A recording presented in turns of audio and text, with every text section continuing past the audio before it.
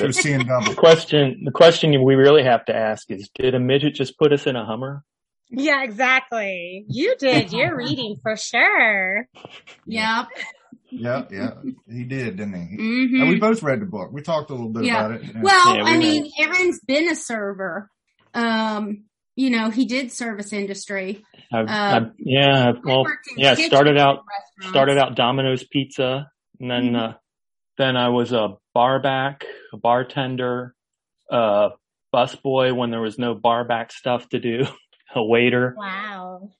I'm glad I don't do that anymore, but. Yeah, it gets exhausting. I think I made more money as a barback with a good female bartender working than I would working my own shift. That makes sense. You split tips? Yeah, they tip you out. You get like a percentage. Yeah. Mm-hmm. And I like what you said about morning opening up a bar is the most depressing thing in the world.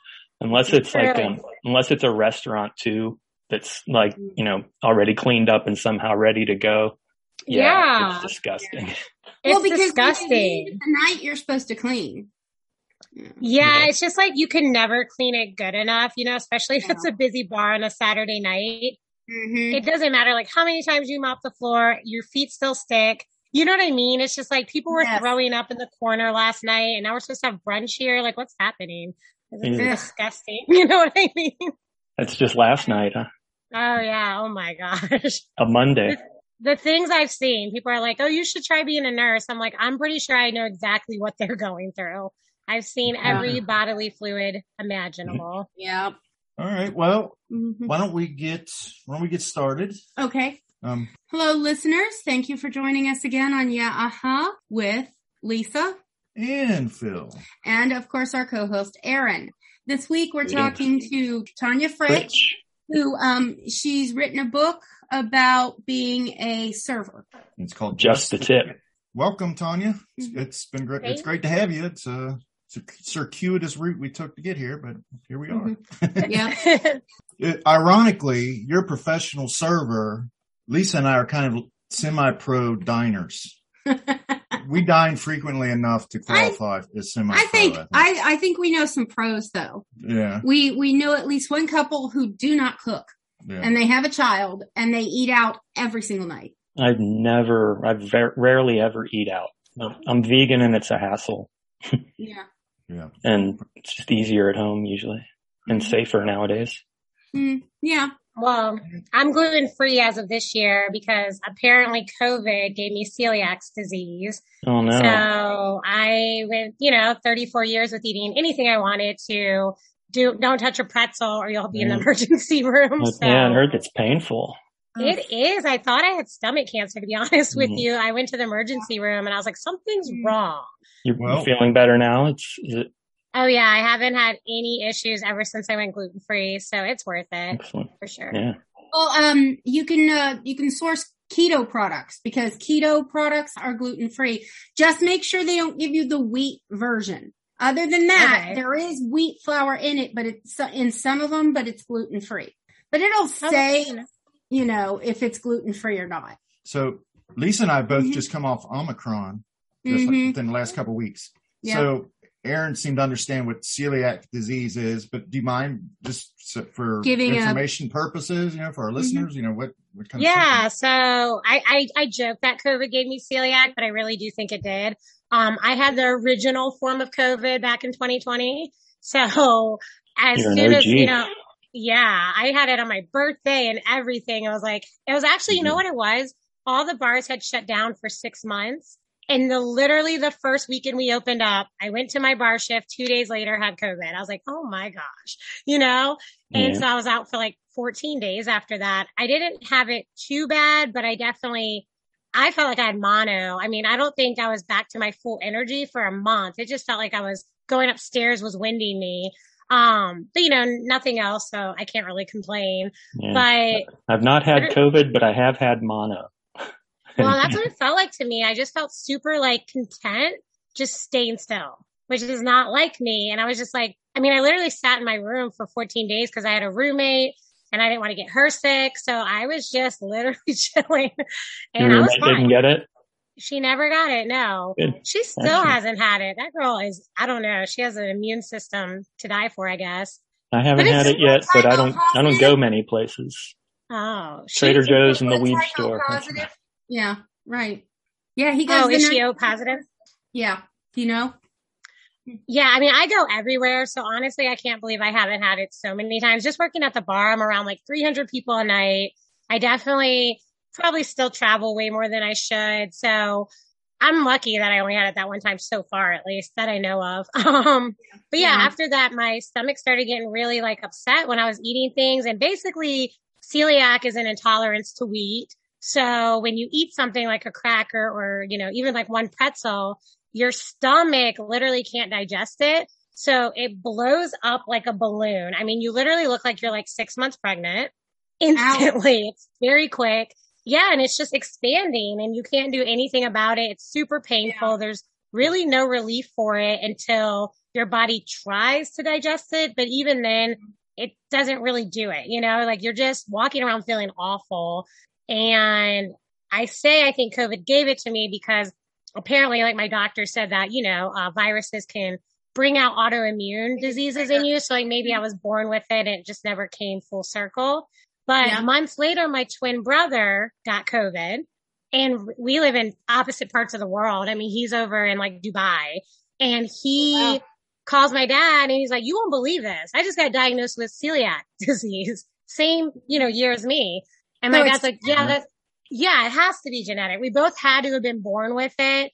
And then it was dormant and then, post-COVID, some inflammation or something. I've heard it can trigger Bell's palsy too. Oh, my brother. Yeah. He had drop foot after that where he couldn't even use his foot. So, it does some weird things to you. Well, I'm sorry you had to go through that. I mean, that's, See, I'm actually allergic to the husk part of the wheat. So I can eat pasteurized processed wheat that's unhealthy for you, but I literally can't eat the quote unquote healthy fibrous part. Yeah. When they did the allergy testing on my arm, it just went whoosh. Yeah. So, so I kind of have, it's easier to tell made the outgoing email sound. Say, well, I can eat regular bread, but not whole wheat bread.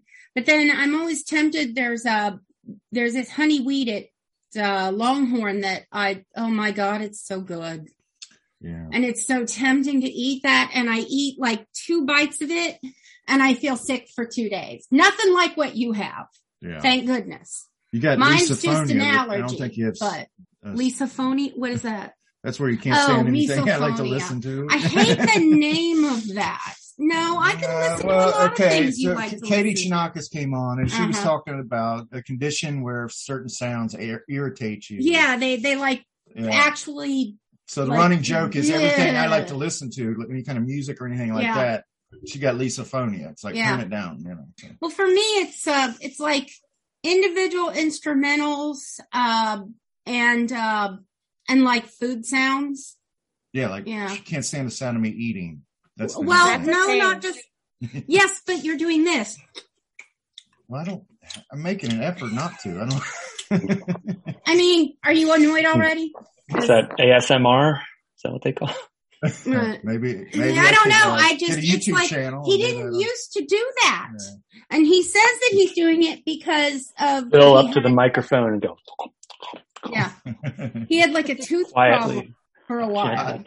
The sides of my mouth are, with age, they are definitely, phonetically, it's more difficult for me to speak and things like that than it's ever been. Yeah. Anyway, Aaron and I both read the book. I think I read a most good portion of the book.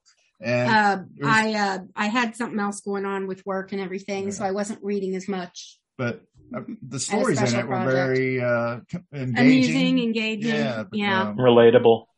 Relatable. Yeah. I was probably done serving before you were born, but it hasn't changed much other than cell phones exist now. Yeah. Yeah. The story about the wife that got jealous or seemed to get jealous when you were waiting on their table, that kind of resonated.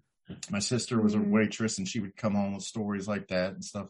And I'm like, honey, go ahead and flirt, but I'm in charge of the tip. Right. What you do? Scratched out your tip?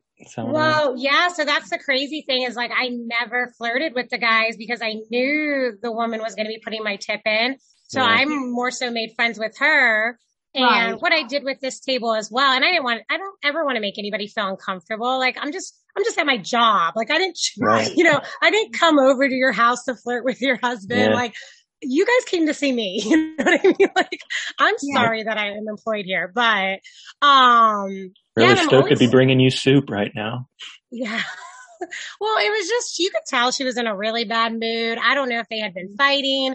I never know what people are going through before they get to the restaurant, but she was just really not pleasant the whole time. So I had a feeling it was going to be like, that kind of customer, but yeah, it was just really odd that she told my manager that basically I was like flirting with her husband, and more so that honestly she was offended by my boobs, which I told her, I had nothing to do with, like genetic issues.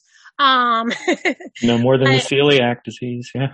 Yeah. Something yeah. Mm-mm. Right. Well, the crazy thing is we didn't wear sexy outfits at this place. We wore t-shirts and black shorts. So that was even the more weird thing was like, you know what I mean? It wasn't like this like sex kit TGI Fridays or something. What was the t-shirt? Yeah, I worked where the owner, I worked in the kitchen, but I still had to wear the same outfit as the servers.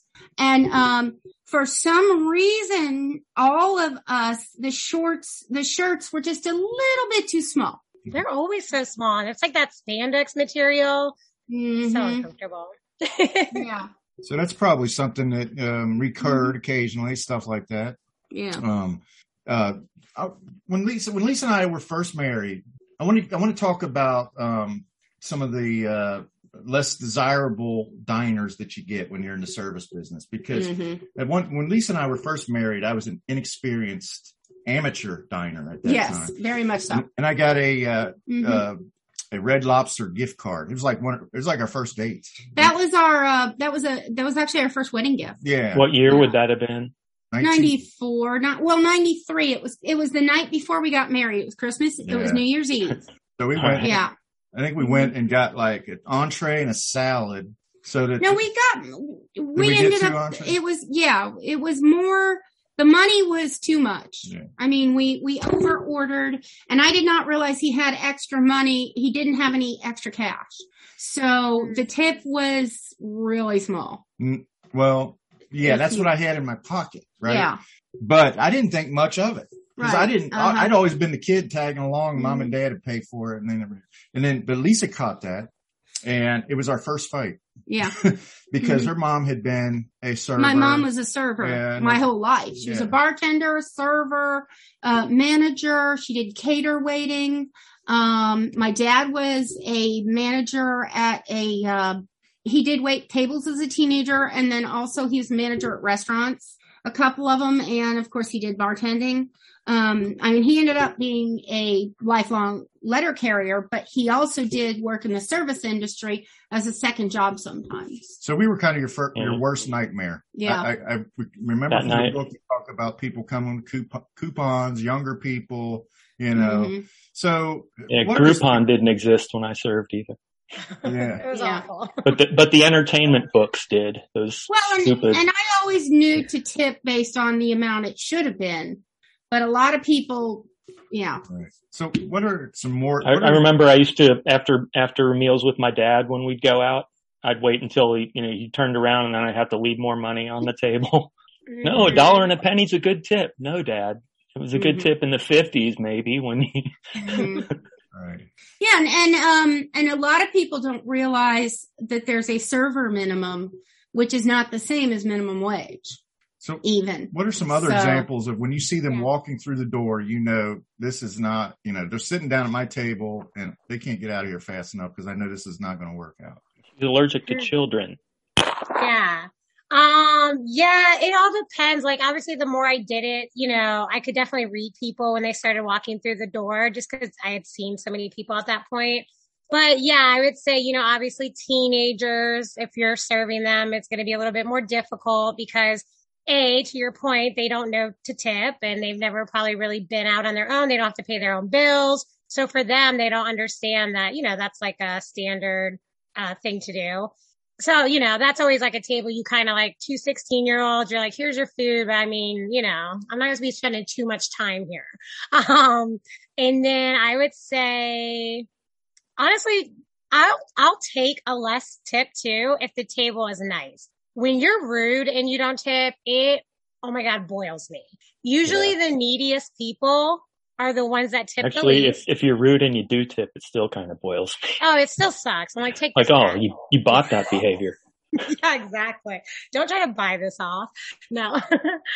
So true. But yeah, I mean, I've had so many tables. My biggest pet peeve when I was serving was when I would walk up to a table and the whole table, like an 8-top, would ignore me. Like, hey guys, how are you doing today? Yeah. Nothing. They just go on with their conversation. Like, like I don't even exist.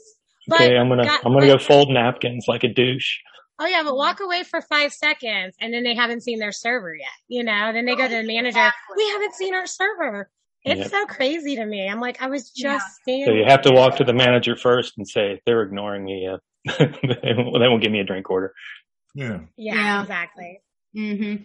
Well, the customer's not always right. No. And more, it seems like when I was a kid, it was always, that was the mantra. That is still the motto, but it's not always true. It wasn't always true. More and more people, management's starting to realize, hey, there's more balance. You've got racial stereotypes. You've got youth versus I've heard that heavy women don't tip well.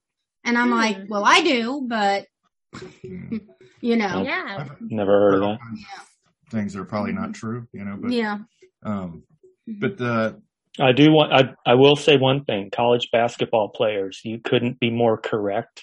I don't want to call anybody out, anybody with a 14-year NBA career or anything that may have paid me with a paper bag full of pennies for a pizza and shorted me $3 and change on it. But Tyrone Hill, I know you're out there and I forgive you. But they're not making any money being a college basketball player. So, No, they're not. But they also don't have enough money to order a pizza. Exactly. That was the biggest excuse I would get is, well, I don't have enough money. I'm like, then why are you here? Then you should have chose to stay home tonight. I'm sorry. We told you on the phone what the price was. Or a bag of loose pennies. It's like a paper bag. Like you get wrapped around a quart of beer kind of paper, that size, a sleeve. Yeah. And it's, about 600-700 pennies in there. That's insane. Yeah, that's ridiculous. Mm-hmm. Or sometimes if someone, they're getting like $2 back. This is when I started being in the industry for a while and I was kind of just over it, to be honest with you, at certain points. If they were like, their bill was like $100 and they gave you 105 and they're like, can we get change? I'd be like, yeah. And I literally would give you $5 worth of pennies on your table and say, have a good day. Mm-hmm. I'm like, no, you're not degrading my service like that. Bye. Have fun with your pennies. 2 rolls of nickels and 2 rolls of pennies. Here you go. Well, I had one lady complain to the manager and say I couldn't do that. And I'm like, it's money. I definitely can do that. Yeah. Pennies are money. I've paid entire bills with pennies because they annoyed me. Yeah. I think the biggest one was $78. Let me ask you this. Well, Oh, go ahead.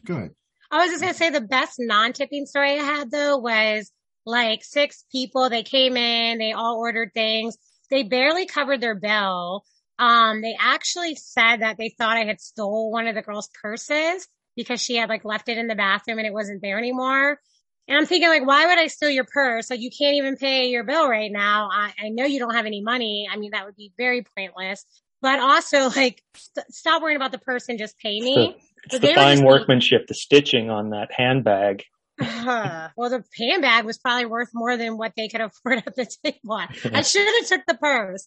I had no idea where the purse was, but they got up and they were so rude that they threw the rest of the money at me and just dollar bills just going down my body. And I was like, okay. And I didn't say anything. Well, long and behold, there was a undercover cop at the bar who had witnessed the whole thing. He was in a hoodie and a beanie, didn't look like a cop at all, pulls out his badge from his thing, and he says, you guys need to tip her.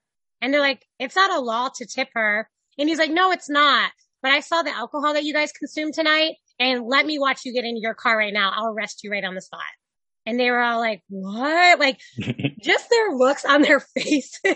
I was like, thank you so much. You did not have to do that. He was like, no, I did. They were Was he randomly there, or did you happen to know? Did they actually end up tipping you? I mean, yeah, they tipped me, and I had no idea he was there. I thought he was just a guy sitting at the bar.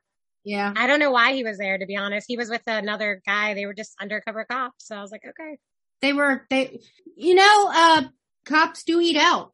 Right. Yeah. It could have had nothing to do with being a policeman. They were just there eating. That's true. Yeah. Maybe they were there also to see like if the bartenders were going to serve any underage people, who knew? That's possible. That's true. Yeah. Right. Mm-hmm. Well, why don't we go ahead and take a break right here for our sponsor. And then when we come back, we'll talk with Tanya Fritsch a little bit more from Just the Tip, or that's the name of her book, Just the Tip. Yeah.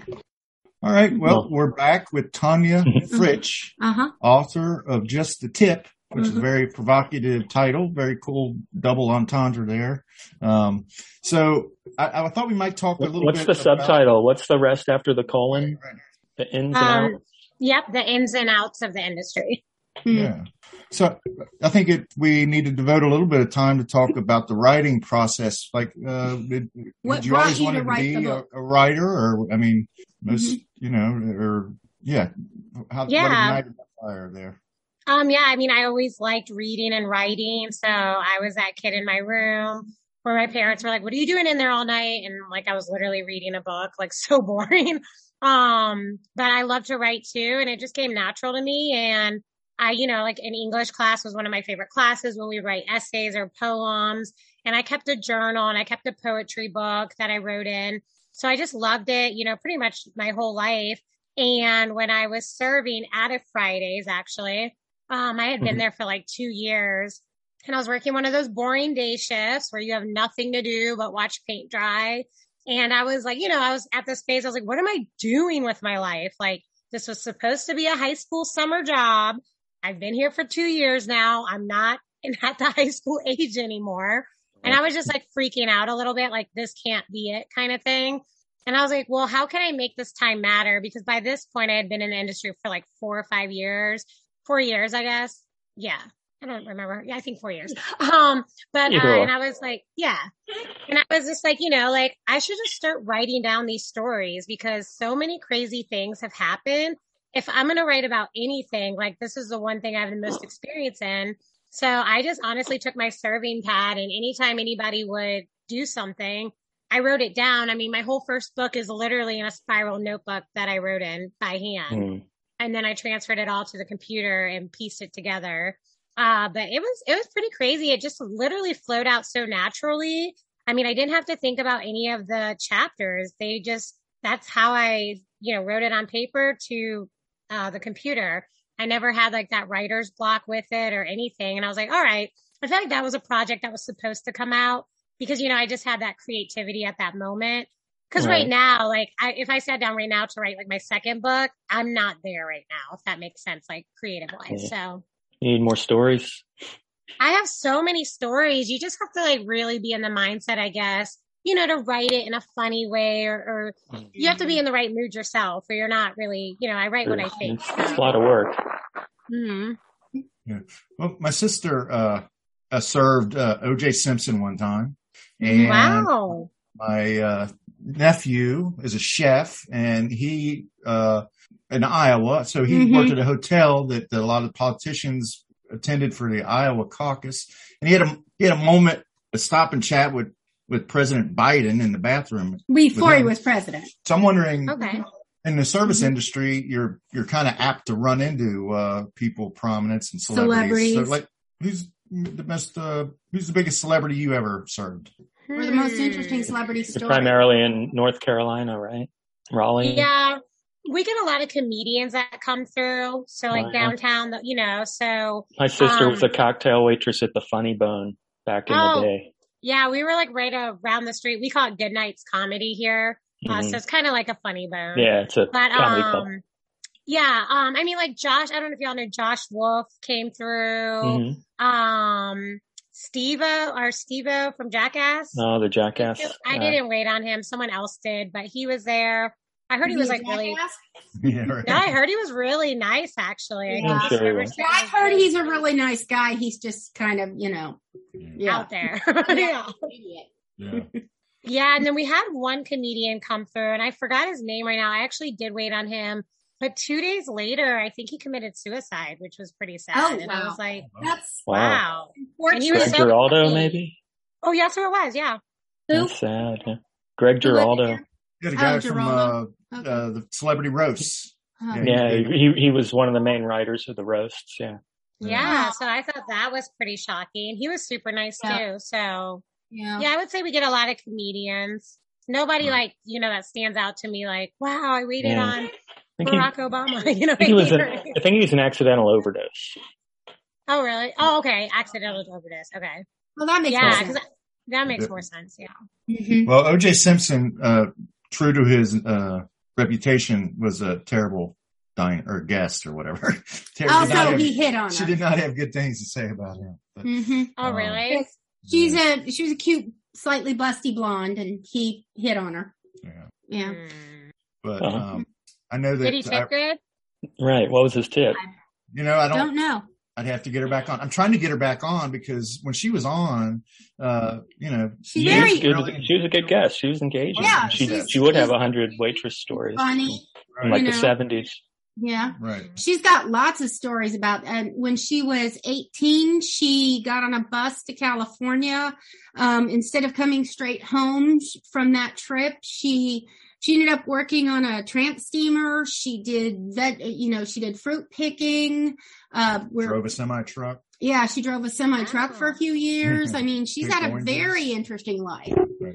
Well, I'm sure we're trying to get her. She doesn't want to come back on, though, for whatever reason. No, she doesn't think she's that interesting. And I'm like, I'm sorry, you completely upended your life to go elsewhere. You traveled the country during the actual Haight-Ashbury hippie generation. Right. You worked all of these weird, interesting temp jobs. You raised 2 kids basically by yourself. I mean, and she's raised 2 amazing creative kids. Troy's he's a model. He's a chef. Amanda is an artist, psychologist, and with a master's degree. I think she got her master's degree. Yeah. She's a master's in psychology. We'll play this all back for Terry to woo her back. How's that? Yeah, right. And she's also a fashion designer who's shown in Paris. Well, the thing is, these are the people she made. Yeah. And I mean, also Terry is an accomplished artist and has taught art at the college level. Even though she doesn't have a degree, she's been an art professor. We wanted to do an episode on Janis Joplin. I wanted her to come on because she actually was at an event with Janis Joplin was there. And she said, well, what would I have to say? And I'm like, well, Aaron, you were there. Lisa and I you witnessed history. Was at this event. It's like, she was actually here when the Beatles landed. She was like 13 years old and she got to go to the airport and see them land. Wow. Yeah, I mean, she's done some cool stuff. Right. But I remember from the book that you tried a couple other things, but you kept coming back to the service industry. And I think you're a bartender now. You're not a food server, but flight attendant didn't quite work out for you. Yeah. No. Well, at the time I had a fear of flying, so it was a bad choice to begin with. And I knew I had a fear of flying, but I went for it anyways. And then I got the job, and then I freaked out when I actually realized I had to get on a flight to do the job. And I remember I totally thought they were going to call me out because we had to do a test flight, and you had to have flown before or you wouldn't get the job. Well, I didn't know that, but I said I had just because I assumed they would want that. And I hadn't. So they're like, okay, you're just going to get to the airport, check in your bags. I had never even been to an airport. And I was like, oh my gosh, I have no idea what I'm doing. I just followed the guy in front of me who was in my class, copied everything he did, got on the plane. It was the worst flight you could ever have. I mean, that being my first flight, it was in the middle of a winter thunderstorm. Is it pre 9/11 or post 9/11? Pre. Okay.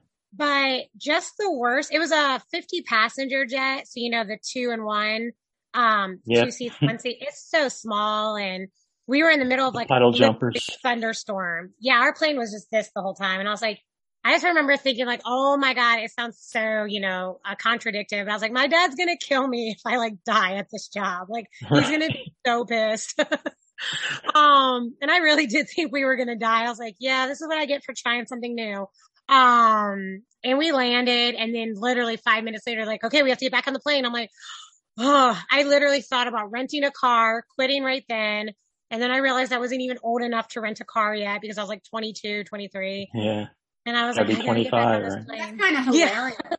And then they said, welcome to Philadelphia or wherever you're at. Mm-hmm. Everyone, thank you for flying. Like nothing ever happened. But it's like, that's like every flight that I've ever been on, the story has been a tall tale, very minor turbulence or whatever, but your mind just really messes with it because I'm the same as you. I don't like. Yeah. The last time we flew, the pilot said that we could expect turbulence and nothing ever happened. Yeah. So you said at the time you had a fear of flying. Did you get over it? Yeah, for the most part. I mean, I love traveling, so I knew I was going to have to get over it because I refused to give up that part. You still have the fear, you just suck it up? Not really a fear anymore. I mean, so like actually the flight attendant training helped me because I also know all the beeps now, all the dings. I know what is like a captain's call. I know what an emergency is just by them ringing the bell. Ding. Yeah. I know all of them. Yeah. So, honestly, when it starts dinging, I'm like I know certain numbers for certain ones. And I'm like, did they already do 3 or 4 of them? Cause I know which one's an emergency captain call, which means, hey, something might be off, but we're not gonna freak people out yet. I listen for those.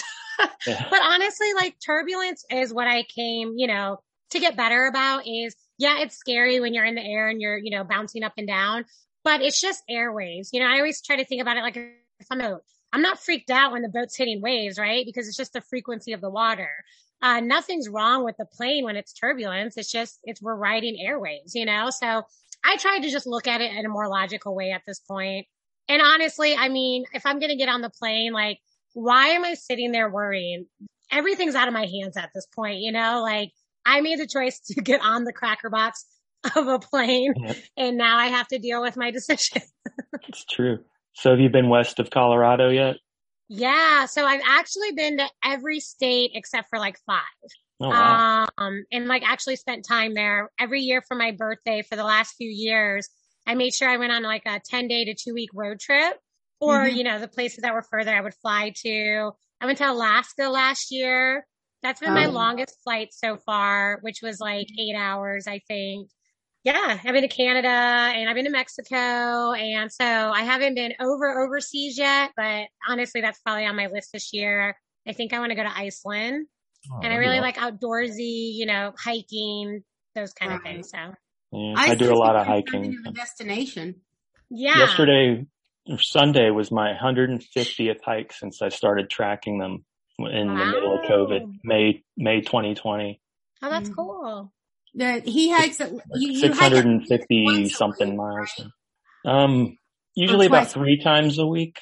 Okay. I have ones every Friday night. I have a hike with a bunch of friends, and we 6:00 our time every Friday. We I pick out a hike. Tomorrow I got to pick a hike and send it to them. This is what we're doing. But I also get my daughter's, or I guess they're my grandson's dog. He's my grandson, my 2 grandsons' dog. and I hike with him all the time. And, I probably do 2 a week with him and 1 with my other friends. Wow. That's awesome. And my 3 grown sons hike with me too on Friday nights. Mm-hmm. That's very cool. Have you thought of any other vocations or have you tried, in addition to the flight attendant, anything else? And writer? Yeah, I mean, I've always had a day job as well. So I was like the kind of person that works 3 jobs at once because I just wanted to make as much money as possible. So, my day job has always been either in sales or recruiting. So I'm still recruiting now. That's going to be my full-time job eventually, when I just give up bartending in general. And it's still, people around people. My wife was a recruiter. Yeah. So I really like that too, and everything's went remote with COVID and everything. So it's really nice to kind of have that space and then be away from the bar scene for a little bit. So yeah, I mean, I've tried a lot of different jobs, but recruiting's been the one that's been the most consistent. I've been like a recruiter for over 5 years now. So yeah. So one thing that when I was serving as a waiter, I would have to ask them if they wanted soup or salad, but I don't know if I'd say it fast sometimes or what, but I'd say soup or salad, and they'd say, no, just a regular salad. Like I'm saying, super salad, like it's going to fly through the air and, arrest criminals or something. Kind of like Mike Gardner. Yeah, it's that same thing. Yeah, Mike Gardner and my gardener.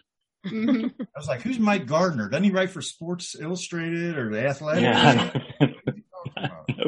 He's Gardner. No, he's in my backyard right now with a weed whacker making noise. Actually, he's done, I think. Well, we didn't hear it. So, I know, I have a friend who was a server. It's thoroughly dark now, so I think he's gone. But she kept trying to do other jobs so that she could get like better benefits and everything. But that money every day, it's like, it's kind of addictive. Well, and it's kind of an illusion as well, which is like you're making amazing money, but you're taking home all your money, so you're not getting taxed properly. And at the end of the year, you have that bill to pay, and it's not great. But you know what I mean? And just the hours, and you're sacrificing a lot of your health because you're a vampire. I mean, you're working till 3 a.m, and then the only people that are up to hang out with are bartenders, and you guys are drinking and partying, and it's fun for a long time. But then you're like, okay, like I'm tired, like I would love to be up when it's breakfast time for once in a while, right, and not be hungover or just run in on 2 hours of sleep. And it definitely takes a toll on your body for sure. So I feel like I feel like it's a great younger job. And I say it's a good job if you move anywhere too, like even right now. So I'm 35 now. But if I went to another place, I would still probably pick up a bartending job just to get to know the locals, the area, meet people. It's a really good place to do that. Not people that I work with necessarily, but even people that come into the bar. So I've gotten all my day jobs by connections of people who have sat at the bar and talked to me. And they're like, oh, have you ever thought about being a loan officer? And I was like, no, but I will. What does that entail? Yeah, I've gotten most of my jobs stemmed from bar encounters, and moving to California did too. Some sort of social engagement. So you probably missed that. I mean, you've been in it so long, you probably really missed that if you didn't have that at this point. I like the one thing you said in the book about, did you know that around 80% of servers go straight to the bar after a shift and give their money right back to their place of employment? But we weren't allowed to drink at our place of employment typically. So we'd go to like the bar next door or across the street. And it seems like all the serving people would overtip every night, like, way more than is necessary. And you'd be undercharged, and all the same tip money seemed to go night to night for, this big pool of money from one person to person. Yeah. And, whoever has it when I guess rent's due wins. I don't know what's going on. That is exactly what happens. Yeah. It's like, we'll charge you like $4 for your 4 beers, but right. But we're going to tip you like it was $30. Yeah, exactly. And we're going to tip you, 25%. Yeah. If you had charged me the real price, I could have paid a lot less. Right. With the normal tip. With the normal tip. Yeah. Yeah. That was a vicious cycle. Gosh, it really is. Like I've gotten out of this cycle of going to the bars right after my shift and stuff because, well, I get off when all the bars are closed, but also now, I've been there, done that kind of thing. And I do have my day job better. still. Yeah. And I do have to wake up for my day job. So, even if I get off at 3 or 4 in the morning, I'm up at 8 a.m. to log into my next job. So you don't get a lot of sleep, and it's an interesting lifestyle. Yeah. So when I think about, our show, we dive into like the entertainment stuff, we talk about movies and music and stuff like that. So I was wondering, like, have you ever seen Reservoir Dogs? Yeah, it's been a while, but what do you think of that opening scene with Mr. Pink played by Madonna one. The tips. Yeah. The tip one. Yeah. He's mad that he's Mr. Pink. He doesn't want them to tip. Yeah. I'm trying to remember. Yeah, it's pretty infuriating. Yeah, I don't remember that part. It's the very beginning of the movie. Steve Buscemi's trying to talk everybody out of tipping altogether. Oh, he's got some kind of philosophical problem with it. Yeah, he's. The gangsters are all sitting around at the breakfast table, and the chief guy, the big grumpy gangster, probably from back in the 50s or whatever, gets up and says, "All right, everybody throw in $1 for the waitress," and everybody throws one in except Mr. Pink. And then he goes on a soapbox talking. Yeah, he's like, "The tip's light. I don't believe in tipping." And I don't believe like you didn't think, that she deserved, she didn't go above and beyond. It's a reward. And I don't think, it's like, yeah, but the more to the point, I'm just wondering, what is there anything from movies or television that really kind of never turn out well for Steve Buscemi in those movies? No.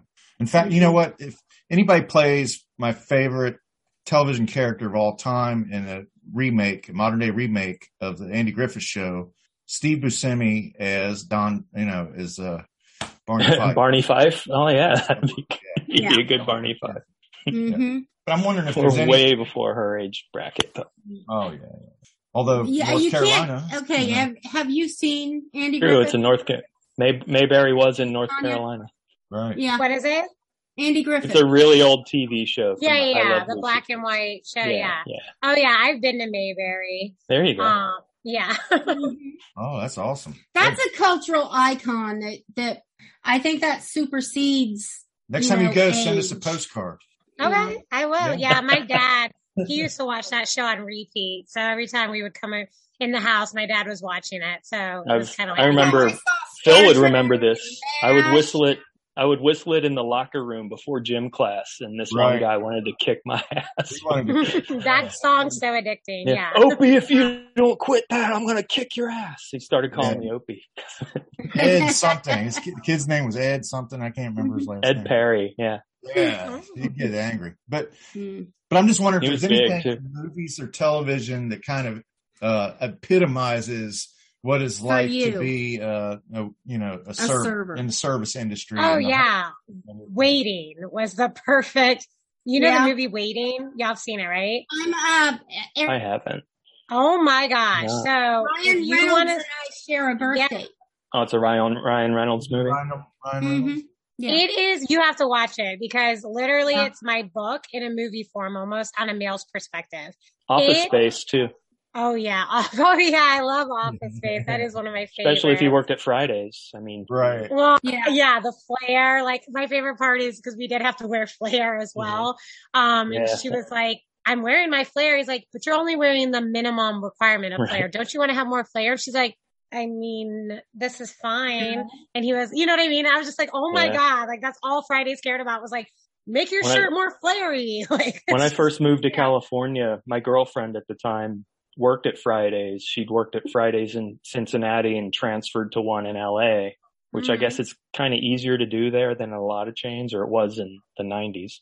Oh yeah, Fridays you could transfer anywhere. Like one time I was transferred to Hawaii just to say I went to Hawaii. And you can do it just like for short term too, like for a couple weeks. Like, oh, I'm going to be here for a month. I'll pick up 2 weeks of work. And well, that's a little known fact. That's a side benefit of working of service industry. Yeah. But there's a lot of guest bartender of a corporation. Spots. Yeah. Well, there's also like random guest bartending spots. So like my friend, he actually went to Israel and did a guest bartending spot, and you can book them all over the world. And basically they just think it's really cool that if you're from another country, you're there. Like, even if you don't understand the language, they have the regular bartenders working with you. And then there's also a translator bartender. Hopefully one of them can translate it to English for you. Yeah. Yeah. Well, he said like the thing is he really wanted to be immersed in like the Israel culture. And, you're like, no, we need you to be super American. Like you're here as an American bartender. This is how we're advertising you. We want you to be like stereotypical America. And he's like, should I wear like a flag shirt? What does that mean? he wear like an American flag shirt or something. maybe have a mullet. I don't know what they thought. Yeah, right. Yeah, it's like, what is your interpretation of super American? Right. And what year was it? I believe he went like probably 8 years ago. Yeah, that was a different world.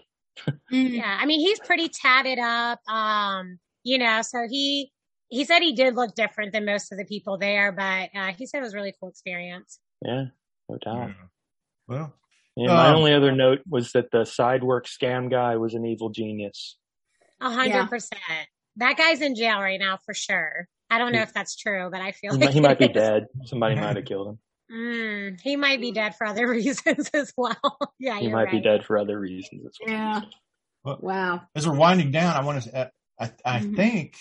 Correct me if I'm wrong, but I think you're working on another book that chronicles, the other side of the bar, experience. As a bartender. Yeah. Yeah, because this kind of ended when I started my bartending, and now I've been bartending for like 13 years, doing like high volume bartending. So definitely a lot different stories from behind the bar. So I definitely want to put those in my next book. Yeah. Yeah. You're there a lot later than the waitresses. Yeah. And you're getting people a lot more drunk than the waitresses. A lot more drunk people at 2 a.m. Yeah. Yeah. It's pretty My mom, when she was a bartender, that's actually how she met my father, because this was back in like, I don't know. I was born in 66. She met him in like maybe 65, late 65. And what she would do is she would drive everybody home at the end of her shift. Oh. That was still in the bar because she didn't want them driving drunk. Did she have a school bus? I don't know. It was a small town, New Richmond, Ohio. So, not very big. Right. Yeah. But yeah, people at the bar to fit in her car. So. Yeah. Well, she had a station wagon at that time. Yeah, because when she met my dad, she had one of those big old woody station wagons with like three rows. Oh, that's what Ruth, that's her ideal car right there. Station wagons are the best. We got rid of ours a few years ago. We had it. Yeah, my mom, my dad at the time, he had a roommate and they didn't do their own laundry. They would just buy new clothes. So, what happened was my mom decided to do their laundry, and it took 2 full loads of that station wagon going back and forth to the laundromat to get all of their clothes clean. Yeesh. How many people? 2. 2 people filled how many station wagons of clothes? 2 single men in their late 20s, my dad was 30 when I was born. So he would have been like maybe 29 when she met him. I don't know if, not counting the rest of my family, I don't know if I have enough clothes to fill a station wagon. Exactly. No, they just kept buying new clothes. Well, we've been talking they wouldn't wash them. Like the child's book, The Man Who Never Washed His Dishes. I get. Yeah. Author probably of Just the Tip. And I'm going to defer to Lisa for my end of customary question. Yeah, I'm going to see how she's going to work it in here. Okay. The Weird Al reference. In Weird Al. Well, that's just a reference we make to Weird Al because I share his birthday, and Philip has splurged on VIP tickets for the concert when he comes to Ohio. So we're going to go see Weird Al. I share his birthday, Ryan Reynolds, Dwight Yoakam, Ang Lee, and Johnny Carson. Not a bad crew. That's a good crew. But the question I usually ask at the end of every podcast is there anything that we didn't ask you that you thought we should have, or something that you would like people to ask you that they usually don't? Let me think. Like related to my book or in general? Is there anything, if nothing jumps out at you like, they didn't ask me trying to advertise your book, even though our conversation goes everywhere. No, I mean, Yeah. No, you guys pretty much nailed it. How I started writing, what the book is about is, the service industry. So no, I think that's good. Yeah, I would just want people to know, I guess, that even if you weren't in the service industry, it's a super relatable book because as you guys said yourself, you could be super diners and then you might want to know what your waitress is also thinking on the other side of the table. So I felt like it was a book that anybody could connect with because we all either go out to eat or we bartend or serve them. So so I think it's fun for everybody to check out and kind of see what your waitress might be thinking. It was really funny. I remembered another question. Too late. Just kidding. Game over. It's done. No, so I was wondering, so if I was to go out and spend, $20 on a meal or whatever, you get a $5 tip or what, Yeah, we never. What kind of tip do you get when I buy a $10 book from Amazon? How much of that goes into Tanya's? Oh, good question. So it's done by percentages. Honestly, I kind of forgot the percentage. I get like my, my royalty payments. They're 2 months behind. So you got to really keep track of it, if you want to. So but I get most. Is it more than you'd have gotten from my $5 tip at a meal, or is it? Yeah, it is. Okay, good. Mm-hmm. Good. Yeah, they're pretty good about that. You buy them from Amazon. So yeah, I was thinking, oh no, she's only going to get a buck of this, but I'm glad. Yeah, no, it happened to be more. Ebook, Kindle version is always more because obviously they don't have to print it. But what Amazon does is they print on demand for you. So they do take a little bit more for your paperback or your hardcover. So. Well, we either do ebook or crazy that they just manufacture a single book. It's so crazy. I know. I was like, thank God though, because I don't want to be responsible for this. They call that lean manufacturing. Just in time publishing. Right. Yeah, exactly. So as we go out, do you have any social media, websites, anything you want to promote? Make people or any nonprofit or charity stuff that you want to promote? Yeah, I mean, always donate to all charities. I'm totally about that. I honestly, like for my birthday, I rather donate to something instead of get presents. I hate getting presents, but I love giving presents. So it's such a weird dynamic I have going on. No, I'm the same way. Yeah, like I'll give you the best present, but if you give me something, I'm like, because I wanted Christmas to last longer, that kind of thing. Because once you get the gift, it's over. Exactly. So real quick story, because you said that, I used to, and I still kind of do. As a kid, I would take, your mom hands you your Christmas presents. So she's handing like me and my brothers each a present, open it, share the camera, the video camera that dad used to have, like the thing. And I would always hide mine behind the chair. And they would always my brothers be running around and they'd be done in 5 seconds. Well, once Christmas was done, then I started opening my presents by myself. And my parents started catching on as I got older and they're like, Tanya, open them now. And I was like, no, I want Christmas to last as long as possible. I'm going to take my time with it. Yeah. Take it to the very end. Yeah. So Tanya Fritsch, TonyaFritsch, and it's available on Amazon. Just the tip. The ins and outs of the industry. Yeah, and then he said from memory, he hopes it's right. Yep, that's right. And then TanyaFritsch.com. You can get my book there and kind of see some other projects I'm starting. Excellent. And then my Instagram, which I'm on Instagram the most, and it's just my personal Instagram. So it's Tanya.Fritsch at Tanya.Fritsch. So. There you go. All right.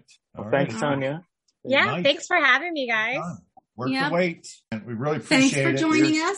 And we'll thanks for having me. Yep. Go take care of whatever's in the oven. My probably horrible tasting chicken, but we'll see. Good night. Thanks, Tanya. Hey, thanks, guys. Bye. Bye. We have social. Twitter. Yeah, pod. Instagram. Yeah, pod. Facebook. Yeah, pod. Website. www.yeah-uh-huh.com. So let us know. Hit us back. Have a great week.